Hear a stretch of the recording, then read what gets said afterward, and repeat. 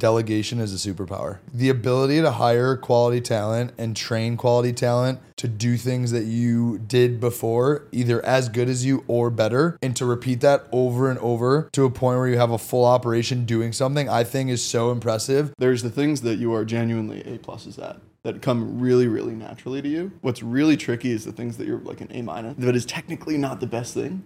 And learning to hire for those, that's really the hardest thing. And so it's like handing off the things you're pretty good at, but not amazing at, is the hardest thing.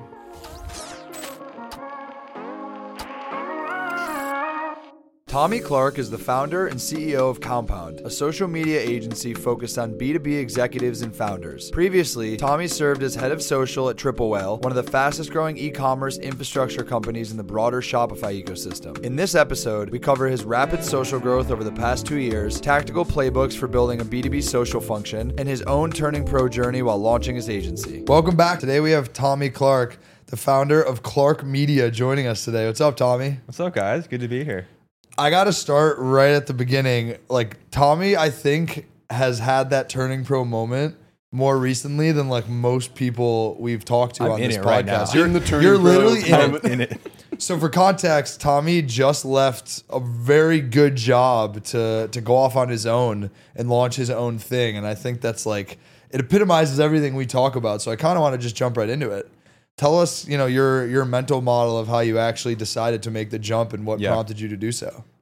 Honestly, I don't think it was as much risk as it looks like from the outside.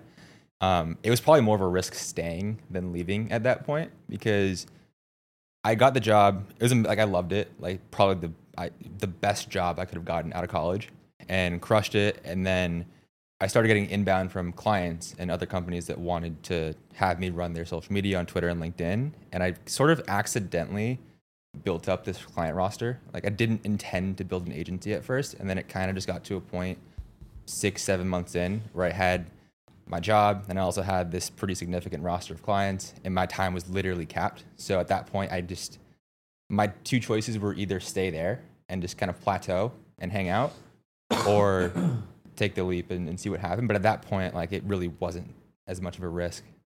What does it feel like day to day right now? Like, walk us through that, because I mean, I'm sure you text both welcome of us. To we it. know this. First, welcome to it. Now you're in you're living our reality. One, welcome, and now two, literally day to day. What does that calendar look like? The calendar right now, it's still very much a lot of client work. So for anyone that doesn't know, and just to give some context, I run a social media agency for B2B companies. So like companies like Smart Theme or Platter. Companies in there.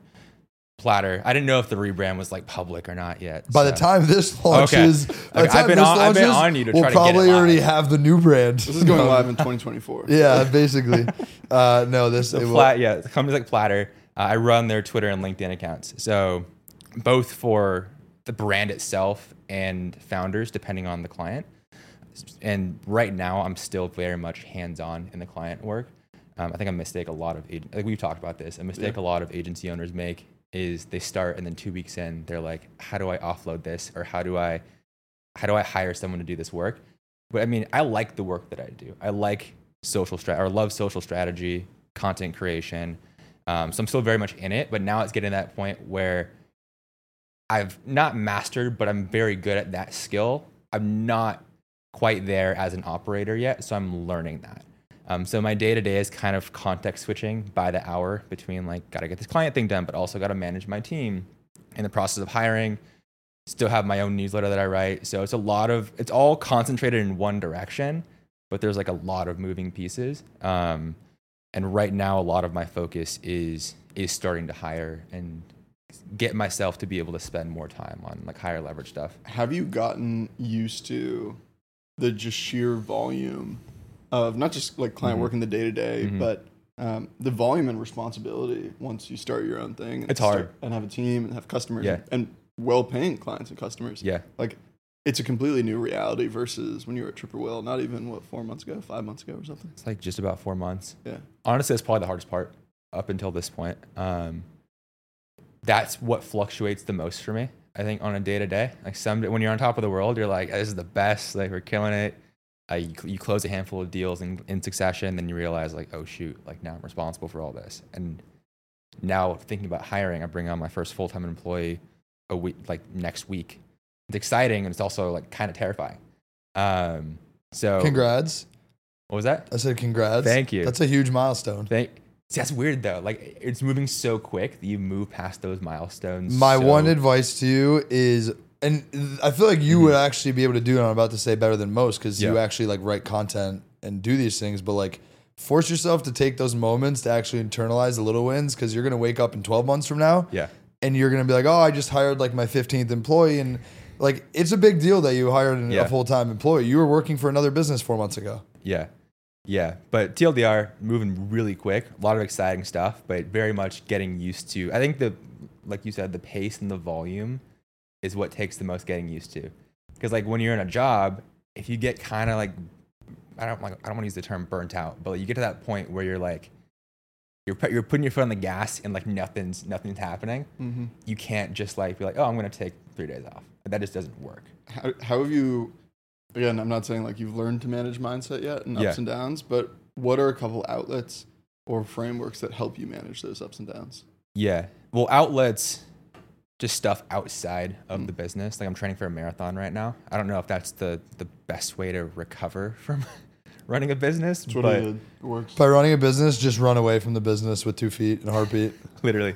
But that cross the finish line. that helps a lot, and just fitness in general is a passion of mine. So having that in place, that's one boundary that I kind of have is if I ever notice that start to slide, overextend. Like I'm good with pushing for like a couple days at a time, like miss a couple workouts here and there. But if I notice that start to slide consistently, something has to adjust. So that's one outlet. And then in terms of mindset, it's just getting the reps in. Like there's really no way around it. I'm sure I'll come up with some frameworks as I go, but right now I'm kind of just like learning on the fly. How have you shifted your perspective on prioritization when you were an employee versus now a business Yeah. owner? That's also one of the things that is challenging depending on the day. Because like as an employee, you have like a very specific project you're working on and you take pride in your work and you want it to be top tier. And I apply that same thinking with my clients. But there's some times where you have 4 or 5 different accounts. There's one account that is just objectively higher priority. So you kind of have to let one small fire burn a little bit. I'm still learning to allow that to happen. Like that's what messes with me probably the most on the day to day. More so than the volume of stuff. Like I can deal with the work pretty easily, I find. It's like the mental state of knowing that there's something that you can do on this account or this task or this process you can dial in, but literally not having the time or the resources to do it like at this moment and having to be okay with just letting that be. Yeah. So still working on that. Some days are better than others, but honestly, I think being around people like you guys and other people that are like building things and have their own businesses and are a few steps ahead, that's been the biggest help because I can like text you and be like, yo, dude, I'm freaking out. Like, what do I do? Daily text. And You're just like, dude, funny you say that. 6 months ago to the day, I was dealing with the same thing. yeah. So that by far has been the biggest help. Just having people there that you For can, sure. like, yeah. It almost Especially feels- as a solo. I mean, the thing that both of you have done that I haven't ever done that I respect both of you for is being a solo founder. Like that takes a level of crazy to do, I think, that like 99% of even entrepreneurs can't handle. Because it's very different when you are bouncing ideas off yourself versus bouncing off That's bouncing one of the ideas reasons why with I'm a most co-founder. excited to get my first employee on. Like, not that they're not a co-founder, but it's still like another person. No, to, but like, what's so bounce interesting ideas. about that is the impact that they will have in terms of your ability to like communicate with them and feel like you have someone else in the room will be so helpful. Yeah. But at the same token, because you were able to get to this point on your own, like when you think about it from a monetary implication perspective, like your upside will be substantially more because you were able to get through, you know, the bad part of getting to here, but you're going to have someone along with you to help you now build the journey, like build along Yeah. the way of the journey, which is Yeah. super impressive because most people can't make it through those first, call it 6 months as a solo founder, and then they never get to see the light of day. I think the thing that I've slowly realized, especially bringing on Claire, who's our head of ops, essentially co-founder in all but title, and she only joined a few months ago. And once you hit that phase, I mean, you know this with your co-founder, or your founding team, there's the things that you are genuinely A+s at that come really, really naturally to you. And then the really tricky things, like I have a full-time VA, Echo, who's in the Philippines and fantastic. I know Echo. And you do know Echo, who's on email threads. And whether it's Echo or the team that we brought together at Verbatim, who's incredibly talented, it was fairly easy early on. Within the first 6 months to a year, it was like, okay, I clearly want to go delegate the things that I'm like a genuinely C or D at, that I don't have the patience for. I'm just not a natural at, right? But what's really tricky is the things that you're like an A-, like an A at, but that is technically not the best thing. And learning to hire for those, that's really the hardest thing. Even now, I'm still dealing with that. If like I have these conversations with Claire all the time, where I realize I'm like, I can do that. She's way better at me than that, but I'm actually pretty good. And so it's like handing off the things you're pretty good at, but not amazing at, is the hardest thing. Every day that goes by that I continue to operate the businesses that I'm operating, I continue to think that delegation is a superpower. Like the ability to hire quality talent and train quality talent to do things that you did before, either as good as you or better, and to repeat that over and over to a point where you have a full operation doing something, I think is so impressive. And I'm so envious of founders who've built like an A-list roster of employees, because it's something that I struggle with internally. And maybe it's kind of like an imposter syndrome mental block thing, but it's for the longest time, I've always looked across the table. I'm like, how did they get so many A players around their table? Like, how do I do that? The best inspiration I've had is Andrew Wilkinson, who started MetaLab, which became Tiny, which is now a holding company. And MetaLab was just an agency. I think it was a design agency or something. I'm sure you guys have listened to his podcast and stuff. And the best analogy was about essentially running a cafe. That your job as a founder is to set the menu and to set the standards and the speed of delivery and the people, the servers and the cooks and everything. But after a certain point, you're actually degrading quality when you're taking orders at the front and then going to like bake the cake in the back and then go serve it to the customer and then go have them pay for it at the different register. You can't do all of those things, but continuing to set like the pace and the quality is something you can do. And that's what I'm curious. I mean, you're in it right now of like, as you're bringing on a team, how are you thinking through, yes, delegation, but your job is still excellent quality every single time? It's a fantastic question. Did that just stress you out a little? He's like, Adrian, that was the problem I was going to deal with after this episode. No, that's a good question. I think the answer that comes to me immediately is just extending my time horizon. Like things have happened so quickly. It feels like in the past 4 months, like I've been in this for 5-6 years, but and like content and social, but since officially launching the agency, it hasn't been long. And being a founder, time multiplies way faster than being an employee. I feel like I've aged like 10 years in the past 4 months. But it hasn't been that long. So I think I'm definitely rushing it a little bit, which is not a bad thing because it's good to have that urgency. But I think it's led to me potentially like taking on too many clients at once and then realizing, oh shoot, like I can still service them, but now I'm overextended and I don't have as much time to build out processes and build out the sort of playbook so that I can get someone else in to fulfill on the social posts and the community management and all the things that are in my head that I haven't quite been able to articulate. So for me, I think it's just slowing down, bringing on that first full-time hire, getting him up to speed, doing that a couple of times, and then deciding like, okay, how do I want to grow this? Do I want to get more clients? Do I want to go deeper with the clients that I have currently? But I think I've sort of made it through that first period of quick growth. And now it's like, how do we stabilize this and get it to a point where in theory, I could step away from the business for like at least 2-3 days and like stuff is fine. One piece of advice I can give you, take it or leave it, just from a learning with myself, is that if you always prioritize the quality of your service or your product and not overextending yourself early on at the expense of your reputation, the opportunities will always be there and they're only going to compound. So like it's very easy for you in this situation where like riding this momentum and all of a sudden you have 15 people who want to be your client, but like you know that you can only take on 10, whatever the number is. I'm just giving you numbers.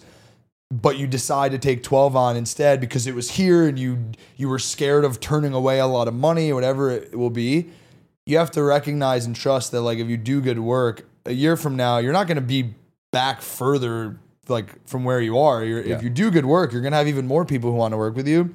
So I think having the maturity and the patience to know that like you're on the right path, and every time you overextend yourself, it's at the expense of your reputation or potential clients, you'll start to like reel it in a little bit and be okay with not maximizing what my total revenue could have been this month. It's a learning 100%. That I had, at least. I think that's 10 out of 10 advice, and I think it's also a lesson.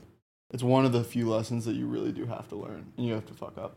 And you have to make those mistakes. For sure. Because it's exactly right, but we both made the mistakes of like... And that's why I'm telling you on month 4, like, it's... Dude, there's like the best word to use for it is out of pocket as it is like horny. Like you're so horny just to like do everything because you just started this business and all these people want to work with you and you're a yes man. And once you settle in, you're like, whoa, like Tommy, you look yourself in the mirror, like I need to take a breath for a second. Yeah. More people are going to be here.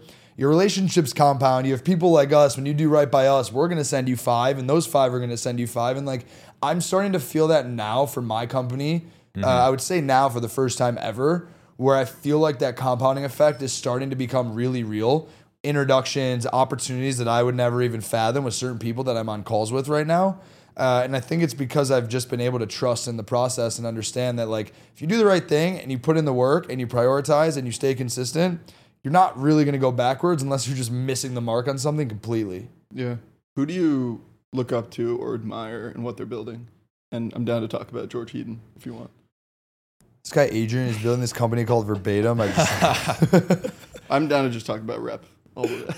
I mean, that's definitely one. I mean, as a comparable agency model, like you're probably... Nailed it. I knew that was the answer. I mean, it's an obvious one where it's like similar target audience, non-competing Adrian's service. like, I'm going to throw a softball in the air and just let him... like, let him hype me up in 2 seconds. I really needed this. How's your week going? All right, so I'm going to rephrase this question. Please. Who's a business owner that you look up to that's not sitting in this living room right now, and why? We just planted the answer in my head.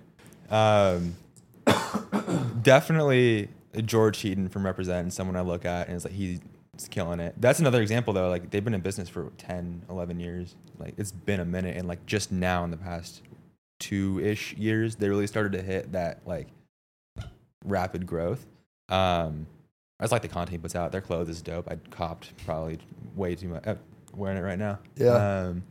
But they're definitely, and he also has that like sort of like health and fitness side too, which I appreciate. I'm trying to think who else. What about you also? I want to open that question up to you as well. Who do I look up to or admire? Yeah. God, I can't stop thinking about it. George Heaton. I'm kidding. David Ogilvy by far. I think you've... If you haven't read his books, I think you need to read them. What stands out? His commitment every single day. Sometimes being too much of a hard ass on his team, but his unwavering commitment over long time horizons to excellent quality. And apparently he was an absolute jackass of a boss. But it's the same thing if you like watch the MJ documentary. Like that great line of like, was I a tyrant? Probably. But I wanted to win, and I wanted them to win too. Mm-hmm. And so if you can create an organization where it's not just you winning at an exit, but everyone wins, then you can find the right people and then push them to a standard of excellence every single day. But all that comes down to whether, this is why I really respect like your commitment to athletics, and you too. I think this is why I like hanging out with you guys. Like having those non-negotiables and that environment allows you to show up every day with energy and with pace and commit to excellence every single day. And without that, you know, if you show up a little tired, a little hungover, all of a sudden things start to slip, and then you start to lower that. So definitely Ogilvy. I'm trying to blank. What about operators like right now, or creators? Operators. I like what Sharma's doing, Nick. Tell me more. I think the way he's doing content and his agency at the same time, it kind of has multiple things going on, is really interesting. Obviously, he has his newsletter. I also have a newsletter. So it's like, again, a lot of parallels. So like I spend a lot of time like looking at people that are sort of doing things similar to what I'm doing. Like I haven't spent a ton of time reading or studying like the greats like Ogilvy or like business people that have like the books written about them and whatnot. It's like I'd rather look at the people who are a few steps ahead. And it's like, okay, I'm here right now. I'm trying to figure this shit out. Like, who can I look at that has pretty much done this? And what did they do that I can take and use to get to that next step? I think it's a really interesting point. I'm blanking on where I heard this or where I read this, but it was something around the idea of like talking to people who have like made it already is like not as helpful as you might think, because it's so unrelatable to like where you are in your journey. Or they go the route of like they made it and then now they're preaching balance. Yeah, but it's like look, I think everyone here would take the opportunity to like sit down with Elon Musk for 5 minutes and just like hear how that guy works. But like when I think about what is the next thing I need to do in my business or in my life to make like an incremental step, like he's not the guy who's going to be able to give me the answer. You know what I'm saying? Like you need to, I love the way you frame that, where you're looking at people who are a few steps ahead of you, not people who are like on a different planet than you. Mm-hmm.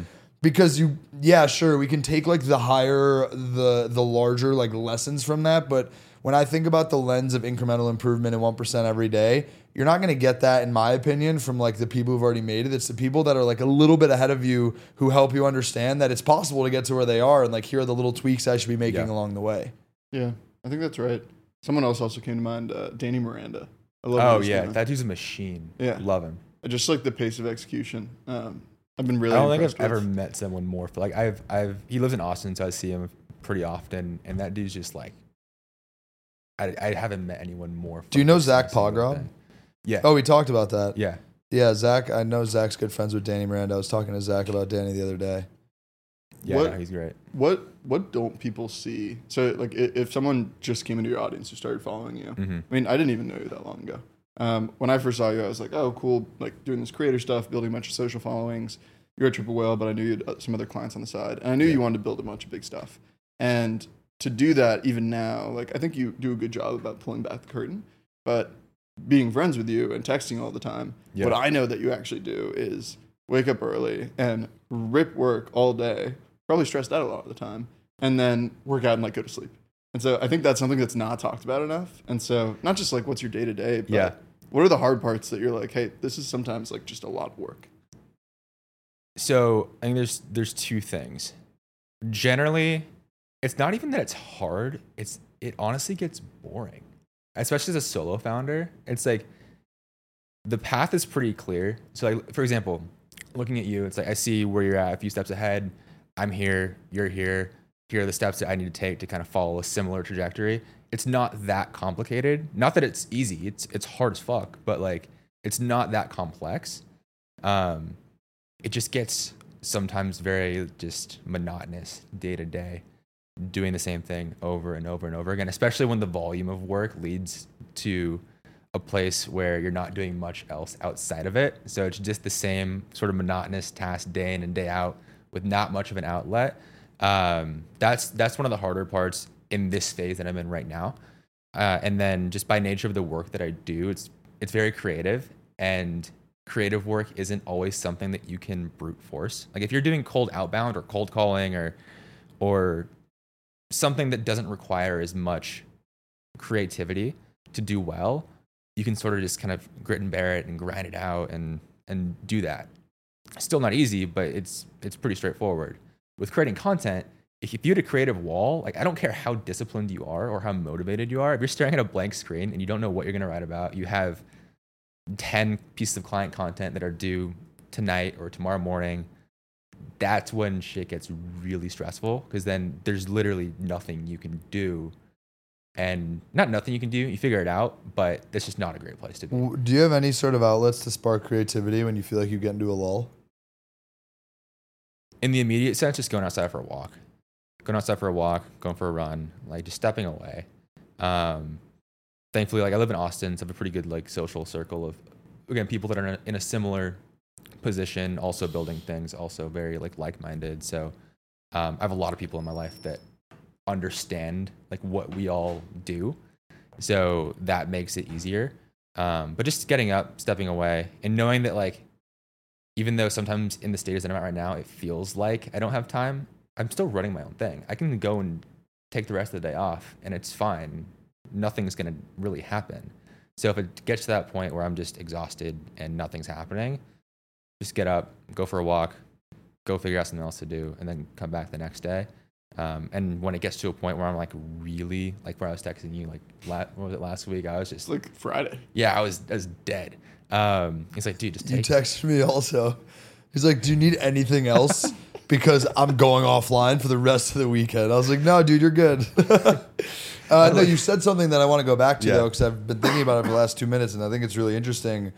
I think monotony is actually like a very good thing, and I think a lot of successful people can withstand monotonous behavior. Think about anything you're good at. You do it over and over and over, and you flex the muscle, and you just repeat and repeat until you become one of the best at it. I think that holds true across the board. Like for my business, for your business, for yours, like you're very good at running a process on like, let's get a case study, let's take that information, how do we extract that into social content? Like you've been doing the same thing over and over and refining it and tweaking it.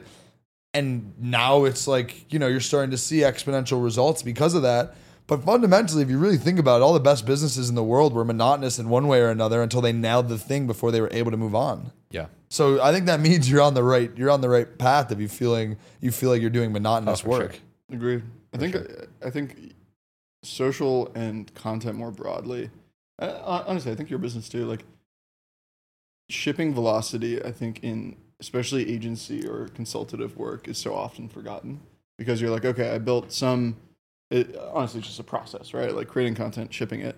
It's a workflow. It's not a product. But if you want to call it a product, it's like, okay, I built X product that delivers, you know, potential ROI, hopefully more than I'm charging for. And I think with agency work, a lot of the time people are like, oh, I built this thing. But like social platforms change. Like Threads launched. I don't know if it'll still be around. Threads. Yeah, what's the latest on Threads? I haven't gone on it in like a week. I think daily active users dropped by, I'm going to butcher the stat. 85%? It was, the last stat I saw was 40. I don't know where it's at now, but it significantly dropped off. Who would have thought? No one could have seen that one coming. But it's not dead, but it's definitely not going to kill Twitter now. Over a year, 2 year, 3 year time horizon, I don't know. Couldn't tell you. Things change very quickly.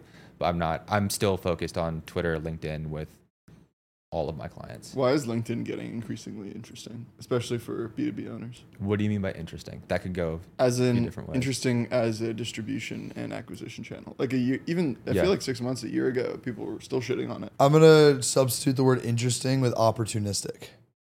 Okay, yeah. So for a while, LinkedIn had just insane organic reach. Like if you were on LinkedIn posting consistently, like even I missed the wave where if I was on it maybe a year and a half earlier, I have a friend that rode that wave and built a media company off the back Justin of it. Welsh and those. No, Daniel Murray, Marketing Millennials, another Workweek newsletter.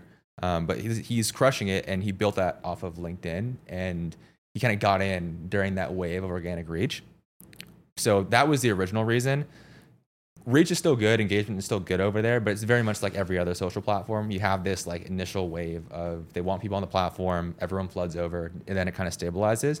But still, why it's so interesting for B2B companies is that's where decision makers hang out. And people are in the state of mind where they want to consume industry-related content over there. Whereas if someone's scrolling, even Twitter's still very relevant for these companies. And a lot of my clients are on Twitter because there's like these niche pockets that are like D2C Twitter or FinTwit or real estate Twitter, whatever. But more broadly speaking, Twitter is still very much an entertainment platform. Most of your friends or most of your like acquaintances that you knew like in high school or whatever, or most people are going on there to just scroll and laugh and be entertained. Same thing with Instagram. They're not going on there to learn. LinkedIn, I think, is the one social platform where a significant percentage of the users go on to actually learn or get work-related content. So it's easier to sell them and get leads. And also, if you're sliding in the DMs on LinkedIn, hopefully it's for work reasons or business reasons. You never know. But it's a much more straightforward path to like get in front of a prospect or a customer. Yeah. Why Austin versus New York? I know we've talked about this, but I don't think we've actually gone deep on it. Well, literally. Did you almost move here? No, I'm planting the seed. He's working on it. Pushing So it. as are several other people. So it's probably gonna happen at some point. But Austin was because Triple Whale had an office there. I grew up in LA. I graduated from Cal Poly. We're in LA. Burbank. I didn't know that. So I grew up there. I graduated from Cal Poly, so like in San Luis Obispo. Moved back to LA for a few months, and then got the Triple Whale job. And Rabo, the CMO at the time, told me like, you can either stay in LA or move out to Austin. We have an office out here. I had spent the entirety of COVID at my parents' place. Like I love my parents to death, but I was ready to get out and decided to go to Austin. I'm still there, but was there for Triple Whale. Now that I'm not with them anymore, I'm kind of free to do whatever. My rationale for Austin right now is it's a dope city, a lot of really cool people, have a really solid group there, and it's like the cost is low enough to where I can pretty much just go travel when I want to, or have the flexibility to like come here for the weekend, or I spent a few weeks in Spain in May and work from over there, like having the ability to do that. And now more immediately as I'm growing the business and thinking about hiring, it's also nice to have that flexibility of like, okay, I don't have to worry about these super high taxes or higher cost of living. I can funnel that into the business for now. Yep. But I could be convinced to come to New York. I think it's probably going to happen at some point. I'm going to do it. I'll do it at least for, I'm definitely like 100% going to do it for a month or two, like at an Airbnb and come out here. But we'll see what happens. Isn't New York banned from Airbnb? No, there's still some Airbnbs. Or like right. Sonder, or one of those. Oh no, you can things. find things. I was just Yeah. I think a lot of, I'm also intrigued about Austin living wise too. And there's a lot of other cities I want to live in. But I think a lot of folks are like, If I move to New York, you better not move to Austin. I'm not moving to. that would be hilarious. But you forget that Adrian doesn't make these decisions anymore. There's someone else in his life who does. So That's what very happens when you have a girlfriend. You got to make decisions as a partnership. no, I respect it. I'm just saying it's not. can't relate. It's not. I Can't relate, but it's not as easy as Adrian waking up tomorrow and be like, "Peace, I'm going to Austin." It's let me talk to my I'm girlfriend. moving to. All right, last point of closure, which we haven't talked about yet, is do you see a clear, like, where is Clark Media in 5 years, if that's still the name of the company? Yeah. Not even how you're getting there, but just like, how do you see this evolving over time? That's a good question. I go back and forth. Like some days I'm like, I want to scale it, I want to grow it, and I want it to be this huge thing. Some days I am like, I want to be a freelancer again. So it fluctuates back and forth. I honestly couldn't tell you what it looks like in 5 years. I think the most honest answer is I want to build a pretty lean team and scale to low, mid 7 figures. I think it's very reasonable. And then figure it out from there. Like that's what the plan is in my head. When I get there, I might realize like, oh shoot, this is the path from here to the next step is actually something I want to do, or vice versa. But that's kind of where my head is at. Then I also have the newsletter and the content play, which that's a whole different thing. And honestly, I love content creation. So like that's where like my mind goes a lot of the time. Tommy's one of my content advisors. But that's where you're getting energy from. Yeah, that and working with the right clients. Yep. So I have one see. more question actually before we wrap up here. How does your job evolve with the evolution of AI?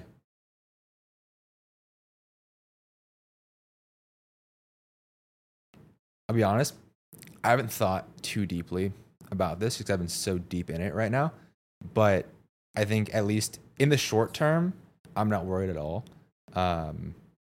Both from the copywriting perspective, but also from managing brand accounts. Like AI doesn't understand platform culture and like the nuances of like each individual like sub community. Like you have to be a degenerate on Twitter and LinkedIn to like understand it at that level. So I'm not super concerned about that. But I have started to play around with use cases for like speeding up the process of writing a post or drafting a post or taking a podcast transcript and condensing it into a summary, which then can turn into a post. So like playing around with different Can't wait to give you workflows. some episodes for that concept. It's going to make my life so much easier. Like you guys really need to drop this already, please.